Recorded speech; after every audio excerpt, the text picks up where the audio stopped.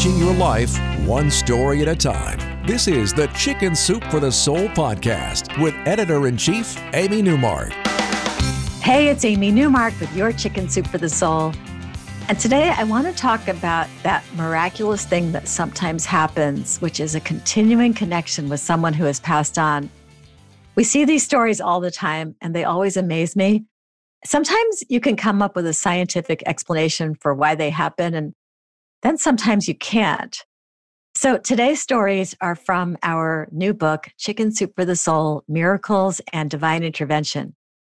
In the first one, which is by Kat Heckenbach, we learn that Kat's son, Nick, after struggling with anxiety and depression his whole life, died at age 18. Over the following months, Kat slowly went through Nick's belongings, keeping some things and donating others. She wasn't sure what to do with his bins of Legos, though, because they needed to go to someone who would appreciate how special they were because they'd belonged to Nick. So 6 months after his death, Kat was standing in Nick's room staring at his remaining possessions when a name popped into her head, Connor. Connor was part of their homeschooling group.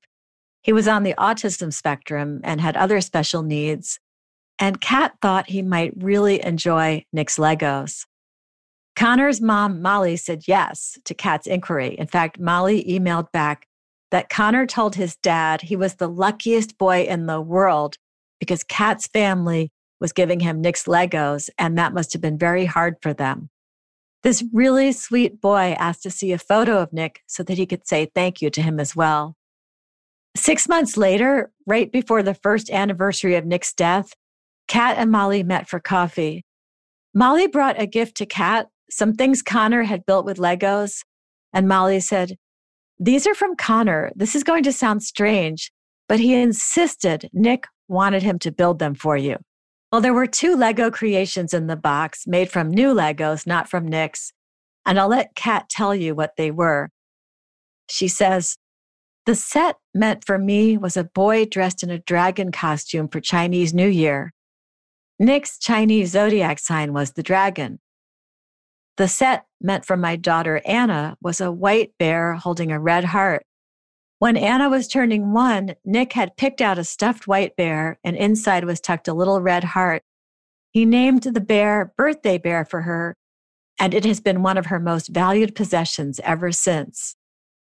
Well, Molly and Connor didn't know about Nick's connection to the dragon image or the significance of him saying that Nick had told him to give Anna the white bear with a red heart, just like the one he had given her as a baby. But then things got even stranger. When Kat got home, Molly sent her a message with a picture of a third set Connor had wanted to build for Kat's husband after making the other 2. She could not understand his reasoning for the third set, which was a clown holding balloons and a sign that said happy birthday. So Kat says in the story, realization came crashing in. All 3 sets pointed right to Nick's upcoming birthday. I told Molly everything. Molly and Connor had no idea Nick's birthday was coming up. Yet Connor had picked those 3 Lego creations, with each of them related to something he couldn't have known about, and he insisted they were sets that Nick told him to build. Over the next few months, Molly continued to send Kat emails with photos of Connor's Lego creations. He always said that Nick helped him make them, and it was surreal how they all related to Nick's life. One of them, for example, was a vacuum. So Nick had been obsessed with germs and had 3 different kinds of vacuum cleaners in his room, very unusual for a teenager. And why would Connor, a 10-year-old boy, think to make a vacuum from Legos? Connor said, because Nick told him to. The coincidences continued, with Connor making creation after creation from his Lego, all things that had special meaning to Kat's family. As far as she's concerned, Nick was still playing with his Legos through a boy named Connor, and she derived some comfort from that. In our next story, Gail Sellers tells us that she was never much of a believer in messages from beyond, not until the summer of 1986. A few years earlier, she and her husband had visited her father-in-law in England. His wife had recently passed away, and he seemed anxious to talk about his own mortality.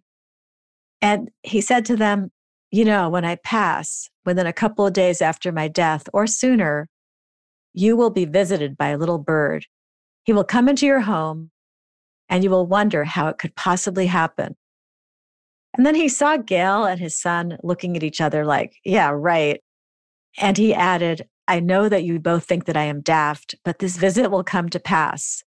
Until it happened to my good friend, I did not believe it either. I told him that he was crazy. I thought he had had one too many at the pub, but I swear it is true that it really happened. And during their visit, he kept bringing up the subject. And when they left, his parting words were, don't forget the wee bird. It is a sign and it will happen to you. So then Gail goes on with her story saying, one morning a few years later, my husband was greeted by the chirping of a tiny bird in our kitchen. Strutting around the floor was this little creature. It seemed somewhat bewildered as to where it was, but it did not appear scared. We had no idea how this small bird had managed to enter our home. This little fellow should have been very intimidated coming into our house as we lived with 4 cats. It was extremely fortunate for our visitor that none of the cats appeared. How did it ever manage to get inside, I marveled. All the windows and doors were closed, yet there it was. Gail and her husband tried to coax the bird outside, but it wouldn't leave. Eventually, her husband scooped it up gently and carried it outside, and the bird flew off at that point. And then the phone rang. It was Gail's sister-in-law calling from England, delivering the news that their father had died early that morning. They were in shock because he hadn't been ill. Gail says, from that moment on, I became convinced that Dad had visited us on that warm summer day. He was letting us know that he was okay and we were loved. I will always be grateful for our feathered messenger and the wonderful lesson he taught me. I'm Amy Newmark. Thanks for listening to the podcast today. Make sure you subscribe on Apple or Google or wherever you like to get podcasts. That way, each new episode will be automatically downloaded into your phone. If you want to learn more about Chicken Soup for the Soul, Miracles and Divine Intervention, go to our website, chickensoup.com, click on the podcast button, and you'll see our featured books. You can find the book at Barnes & Noble, Books A Million, your local independent bookstore, Walmart, Amazon, and wherever else books are sold. And come back for our next episode to hear 2 stories that will remind you that friends are supposed to add value to your life, not be burdens. I'm going to share a couple of stories that will show you that life is like a garden and you have permission to weed that garden and remove toxic people from your life.